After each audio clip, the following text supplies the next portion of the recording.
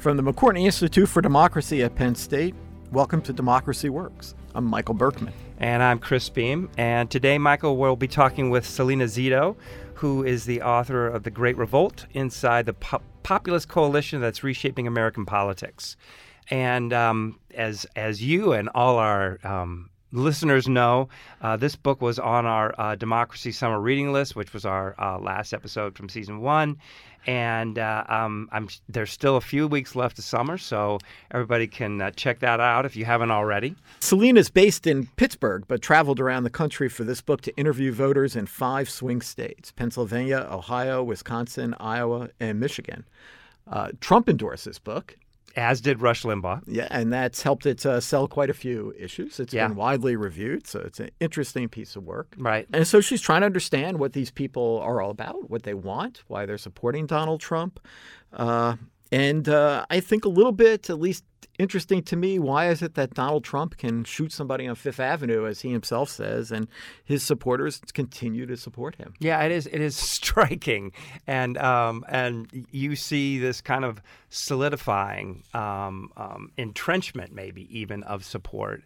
But the one thing I wanted to mention is, I came to Pennsylvania from Wisconsin. I know that state very well, and she has 3 or 4 vignettes in which she describes parts of Wisconsin where she went and visited people. And I have to say, I thought her descriptions rang very true to me. I thought, from what I know, the places she talked about and the people she interviewed, they seem very accurate to me. So yeah, she paints a good picture, and she does seem to be able to get people to open up to her. But there is less focus, I think it's fair to say, on the suburban people in outside Philadelphia, say, who are, have voted Republican for decades, right? But when you look at folks in like Erie, Pennsylvania, who were, kind of from this working class community, Kenosha, Wisconsin is another one, union towns, manufacturing towns, who've suddenly just kind of decided that they are done with this. They've had it, and they feel misrepresented or unrepresented, disrespected, and they are going to move to Trump. And so, her argument is that these people are new, that they've created this new coalition within American politics, and that is a big deal. And I think that in many ways, what comes out in this book is really revealing this way, like the emphasis on trade, which comes up from quite a few people, and the non-issue kind of non-issue kinds of interests of them resonate as well, like this notion of authenticity, which, that what they see in Trump is not so much what he says, but how he says it. That's important because it speaks to a sort of authenticity that they thought was missing. So it's not really a policy agenda, but it's a way of governing. There's just no disputing that Donald Trump is a unique political actor, and that how he goes about how he went about campaigning, and how he goes about governing shatters expectations regularly, and so the fact that he does that makes one part of the populace extremely angry and one part extremely happy. Probably a good time now to bring Jenna on and Selena on to talk a bit about this book, and we'll come back and talk a little bit more about it. Yeah, that sounds good.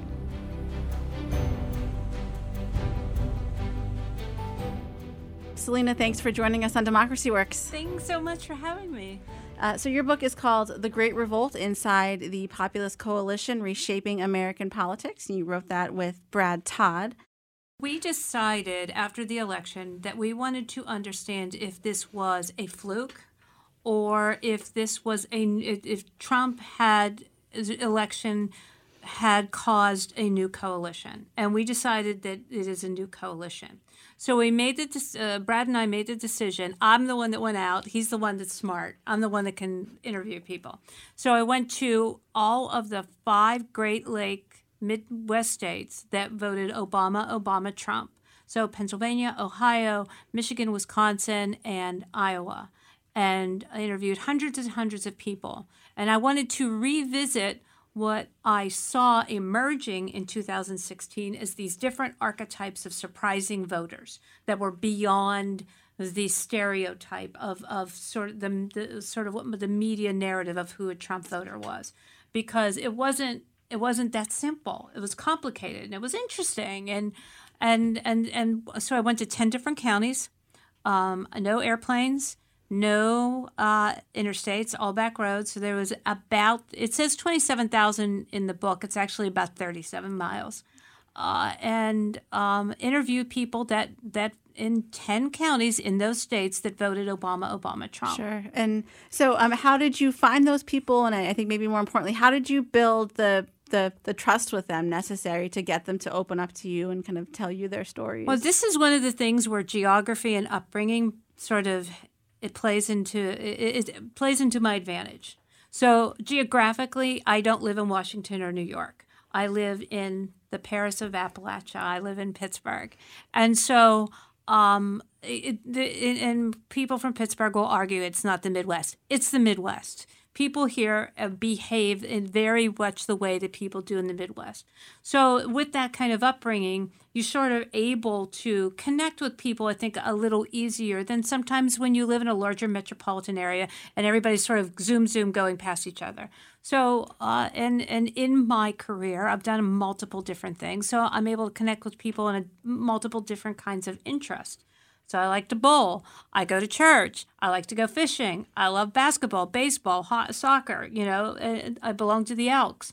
So those things helped me be able to introduce myself and just start talking to people, and so that's how I did it. Did you have anybody, ask if you were part of the fake news or kind of get that angle of things? I think there's a lot of pushback, and here's the shocking thing that people don't know yet, because the Democrats aren't in power. Democratic voters feel the exact same way. They have the same sentiments about media. They actually have the same sentiments about larger institutions. Modern populism and is a healthy pushback to all things big. So not just government, not just media, but entertainment and sports and these sort of larger institutions that have been acting as curators and making decisions for us for a very long time. And there's a lot of that on the center left as well. We just don't see it as much because they're not the party in power. Have you talked with anyone since those interviews for the book to kind of keep tabs on what they're thinking now? I hear from them all the time, and I go back and forth with them either by phone or text or email. No one has changed their mind, even the most. In fact, I have found that some of the people in the book's broken down into 7 different archetypes, and we tell the story of about 3 different people of these 5 geographical areas of what their lives are like and how they got to this point. The ones that were the most reluctant are actually the ones that like him the most. No one in any of these archetypes that I interviewed for the book have sort of lost their support for him. Now, one of the things that I think that people miss about understanding, as the president has a series of mishaps, and it seems to happen every week. Every week, you sort of turn on the television or the radio and you hear, this is the most shocking thing ever. This is unprecedented. And, he's not exactly eloquent with his words. He's not very eloquent with his tweets. He tends to be a little bit hyperbole there. But over and over and over again, people say a sort of different variation of this. They say, look, all of our lives, we've had these politicians that speak very eloquently. Their messages are beautiful, but they don't really give us the results of what's in their speeches or what are in their statements. And oftentimes these statements that they don't have we don't know anybody that talks that way, right? And it's probably been focus grouped, and 13 different staffers have put punctuation on it or changed this word or that word. But here's a guy who we don't always like everything he says, maybe not even half the time, but we're actually getting results. So that's, I think, the moment where we're in. I understand it. I think a lot of times my peers have a challenge with understanding that, not because they're not intuitive or smart or anything like that. I think a lot of it has to do with geography. Right, and so you kind of straddle both worlds, right? You are out there, Yes. Here in Pittsburgh, and I just mentioned we are recording this here in Pittsburgh today, and you are out talking with all these people in rural America, but you also go on CNN and are part of the media class on some I'm level. part of the fake news. Yeah, right. So what is that like? Do you feel in some ways like you're an ambassador between the left and the right, or between urban and rural, or all these kind of divides that we have? I sometimes see my role is in helping people understand that people see things, just because people see things or consume things or read things differently than you doesn't make them your enemy. It's just they have a different life, and that's sort of always been the beauty of our country. Right now, it's like the problem in our country. We don't. I often see people with coexist on their back of their car, and they're usually the people that cut me off. We use it as a catchphrase, but we don't allow people to coexist. I run this class at Harvard. It's called the Main Street Project, in which I take students, IOP students, out and embed them in different parts of the country. And I had them go to church. Took them to a gun range. And they walked, and did a bunch of other things too. Played bocce, went to an opioid center, and they walked away and said, "Yeah, this is good that we know this, that we understand this, we feel this, because they're the next leaders in this country." I know that Fox News is mentioned a handful of times throughout the book, but did that come up at all in the course of your interviews, in terms of how much of an influence that might have had over how people felt about the president, or about just kind of their situations in general? Yeah. So in terms of these voters, there's a cross section of what they watched on television. A lot of it is their local news. That's actually where they get their information. So the other day, Monday, the day that the president was in Helsinki, I had just interviewed Steve Scalise, walked back to my car, turned on the radio. I don't remember what station was on, but I heard whoever the anchor was say, "This is the worst thing ever. This is terrible. This is awful." And whoever was on the panel, reinforcing this is unprecedented. It's never happened. And when I'm on CNN, I'm a contributor. I'm probably the most boring person on CNN. I tell people, even though I understand why people voted for Trump, because they live in my beat, the area that I cover, I didn't vote for him. I don't vote in elections that I cover. But oftentimes I'm said, "Well, why don't you tell a Trump voter to think this?" I'm like, that's not my job. I'm a journalist. My job is to understand what's happening and where that is leading. And that's why I felt very passionate about writing this book. I mean, The Great Revolt serves as it's not a book about Donald Trump. If you look at this populist movement as, say, Mount Everest, we're pretty much at base camp. That means we have a long way to go before this is over. And ignoring it or making fun of it or categorizing it into this box that is neat and compact to use, in an elevator pitch, but certainly not demonstrative of who these voters are. One of the things we talk about a lot is kind of this separation between classical liberalism and democracy. They're kind of coming farther and farther apart. And so on one side you have populism without those liberal institutions behind it, or you have institutions that don't have any type of input from the people. Right. Do you have a sense of kind of where things stand on that spectrum, or where from your experiences or from where you sit? Well, I think the people view it as classical liberalism. I think that the institutions view it the other way. I mean, we're in a really, so this is what happens when new coalitions are formed, It's just that, first of all, it's been a really long time since we've had new coalitions. In American politics, they're usually about 30 years. This one's been really long. This has been since the New Deal. Right. Since And World War II. and I would argue that the New Deal coalition of Democrats broke apart in 2012, not in 2008 when Barack Obama first ran, because it was very inclusive. It was very aspirational. It included not only ascending coalitions, but also, the working white class.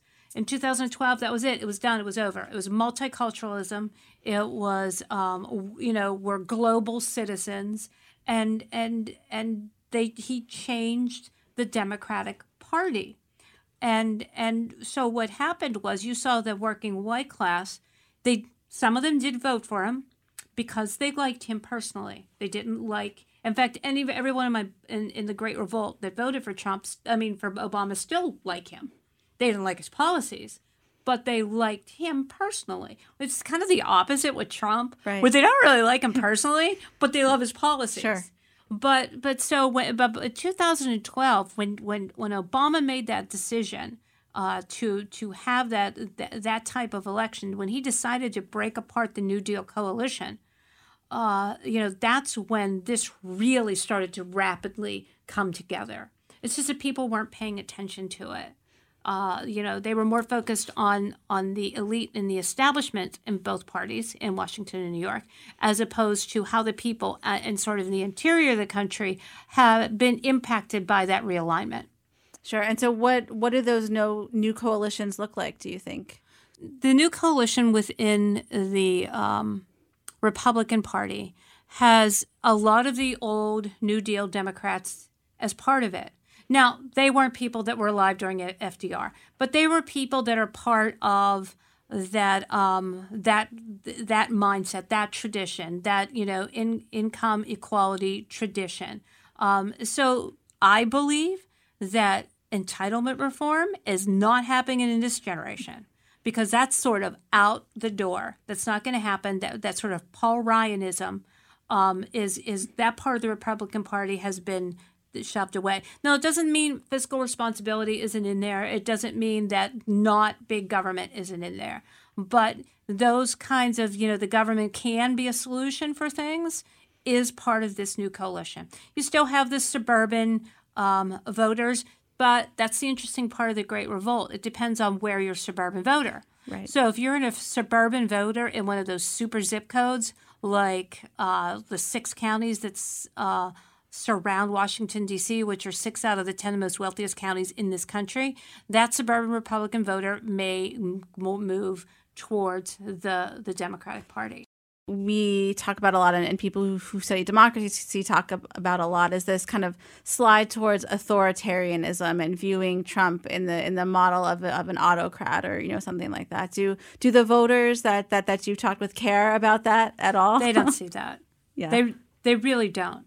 I mean, again, they look at the way he talks and some of the flippant things that he says. That's sort of like what I said in 2016. Voters take him seriously, but not literally, and we in the press take him literally, and a lot of people in the press still do not take him seriously. So nobody that voted for him believes that that's where he wants to take the country. Do they think that he has like an ego that would not fit in the room we're in right now? Oh, heck yeah. But they don't, and people are smart. They understand that would be very actually difficult to do in this country. It really would. The closest we've ever come to sort of like a king in this country would have been FDR. I mean, think about that now. 4 times you run, 4 times. That's kind of crazy. Right. I know that some of the critics of the book have said that they thought that you were too sympathetic to the people that you interviewed, and maybe didn't kind of take them to task or call them out on things that they said that might not have been true or something like that. There are several people in the book who have minority children, and when I did bring up race, they were very, very upset about that because, first of all, they voted for Obama twice. So they don't understand why people would then turn around and say that you're a racist, and the way they conduct their lives. It's incredibly insulting. If and when, or I asked them all about it, but unless someone demonstrated that behavior, I included it. It never came up. Right. So what is that disconnect, do you think? Why is race so often painted as part of this Trump voter narrative if it doesn't seem to be something that's a concern? I think that sometimes when you don't understand why someone makes the vote or the decision that they make in life, it's easier to throw a label on it and stop the conversation rather than actually listening to something longer than an elevator pitch as to why you've made the decisions that you have. We do that on both sides. I don't think that's very healthy. And so you've spent your career talking to people, right, and having these conversations in an effort to try to get to know people, get underneath that surface level. Do you have advice for people who are not professional journalists but are interested in that kind of dialogue or, getting that deeper level of understanding? Put your phone away. Don't take a selfie of you having a conversation with someone. I always say, just challenge yourself. Go to something completely different than you would. Go to bingo. Go to a chess match. Go to a rock concert, a rap concert, a country music concert, whatever the thing that you don't know. And just step back and first be an observer and watch how people interact with each other. Watch how people are having fun. And it gives you a better understanding of who the people are before you make a snap judgment. I don't think snap judgments are only probably really good when you're in a really serious situation and you better either do something or you might fall off a cliff. Yeah. The other thing that struck me about the book from a democracy perspective is just the people that said that they voted for Donald Trump after not having voted for years, if not decades. Yeah. They sort of come in and out of the electoral process every few years. They're like Haley's Comet. Right. And so, I mean, that is, regardless of how you feel about Trump as a candidate or as president, I think there's something to be said there for just the fact that he was able to engage people in wanting to exercise their kind of democratic rights or, right. I remember going to an energy company down in Charleroi, Pennsylvania. And there was a voter registration there, and it was a nonpartisan group that came there, and they were just registering people to vote. And there was a guy who was registering to vote. He was 60 years old. It was the first time he ever registered. And after he signed up, he just started tear. I mean, this is this big burly guy, right? And I'm looking at him, and he's tear. I'm like, "Are you crying?" Of course, no filter, right? I'm like, "Are you crying?" He goes, "Yeah, I am. This is actually really important to me. For the first time in my life, this is important to me." And I would put him in that Peroista category, people that weren't engaged. There were several people in the book that had never voted before at all. And it was astounding that they were that moved and motivated. Yeah. Do you think they'll vote again this coming November? Yeah. I've been talking to them. Yeah. They can't wait to show up to vote. There was one guy in Youngstown, his name was Jeej. He did not make the book, but I talked to him when I took my students to Youngstown, the Harvard students to Youngstown, and I said, "So you going to show up for the midterms?" He goes, I wish I could go tomorrow. I can't wait to vote again." So I thought that was kind of cool. Do you think that anybody that you talked to for the book would vote for a Democrat, in the future? In the Democratic Party, as it exists right now, no. Now, if they made some fundamental changes, yes, but they don't feel welcome. It's not. That's the thing about this coalition.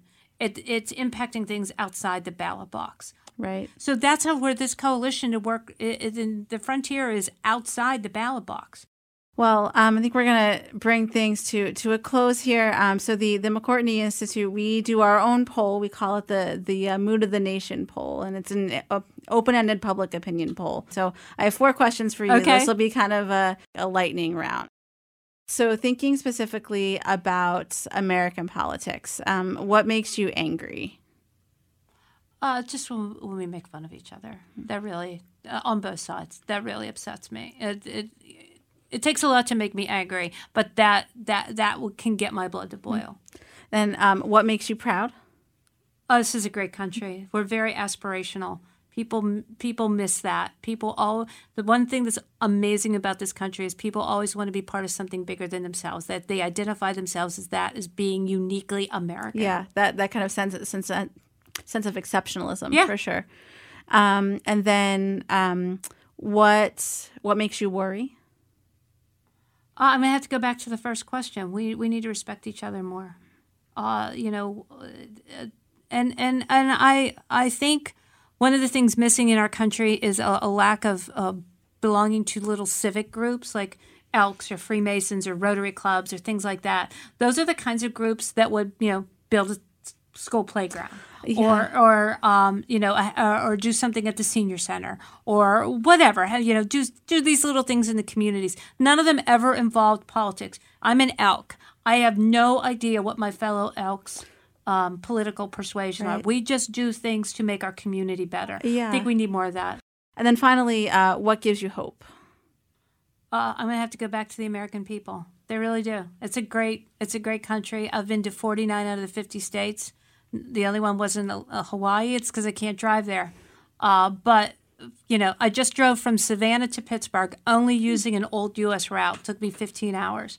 There was nothing more hopeful that I saw in all those little communities along the way is this country. People helping each other. I went to a Watermelon Day parade, which was awesome. A barbecue. I just stopped. There was a church having a choir. Just stopped. This is a great country. We need to step back and go out. Actually, we need to lean in and go visit it and enjoy it. Selena, thank you for joining us today. Thanks for having me.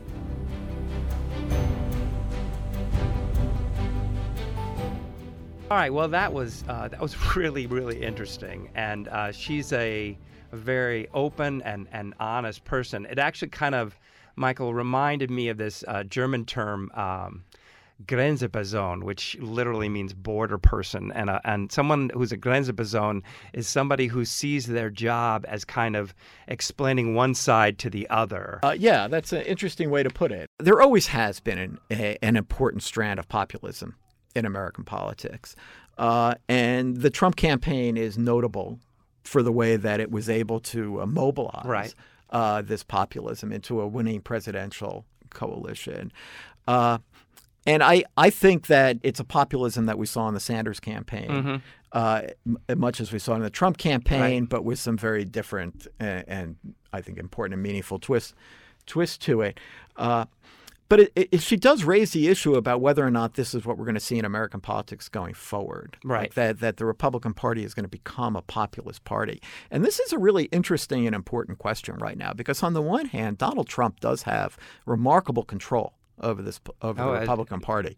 And as we're in the midst of primary season right now, we've seen it again and again. No, there's no doubt about that. And I, for one, did not see that comment. Yeah, so. that sort of electoral strength within the party.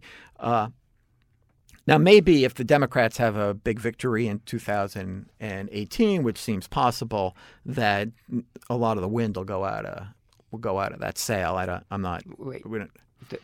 If the Democrats, if the Democrats have a big win, a lot of the wind will go out of this Trump sail. Yeah, it might. It might, or they may just, the Republicans just decide that they've hitched their wagon to the star and there's no turning right. around. But whichever way this goes in terms of Donald Trump's political power going forward, this populism is real, and it's real because it speaks to continuing problems within the entire Western world, including the United States, aggravated by increasing inequality, and that there are communities in distress, from economic sources beyond their control, from drugs beyond their control, and also from let's face it, there is a cultural shift going on.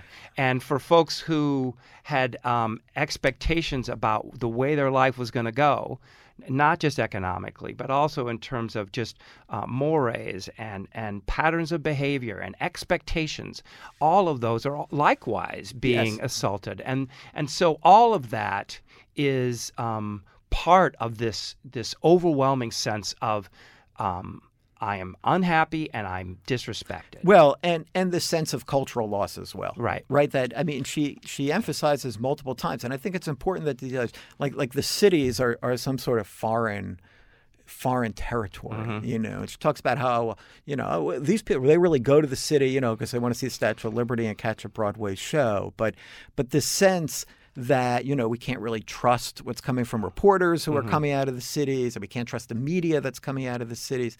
I do think and that the cities symbolize, they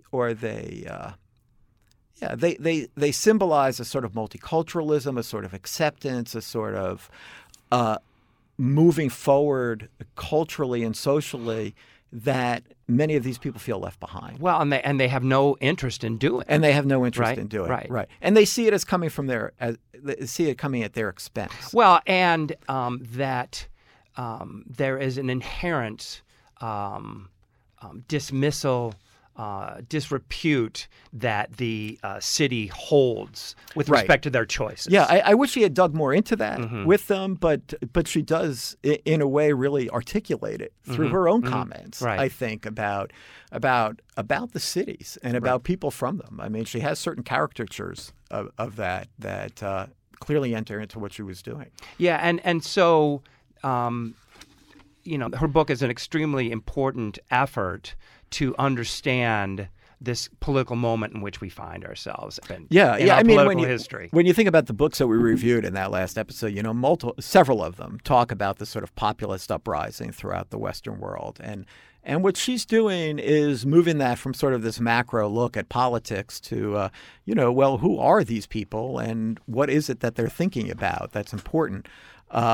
And that's really valuable. Yeah, I think so too. So thanks for joining us today. Democracy Works is produced by the McCourtney Institute for Democracy at Penn State. We want to give a special thanks to WESA in Pittsburgh for lending us their studio to record the interview with Selena. Yeah, that was very generous of them. So we want to encourage you to visit our website, www.democracyworkspodcast.com. You can find more information about Selena and her book, The Great Revolt. The website also has information on how to contact us. And we'd love to hear your feedback. We take it seriously. We have set up interviews because of what we've heard from our listeners. So please get in contact with us. And finally, if you like what you've heard today, make sure to rate and review us on Apple Podcasts, Spotify, or wherever you get your podcasts. Thank you for listening.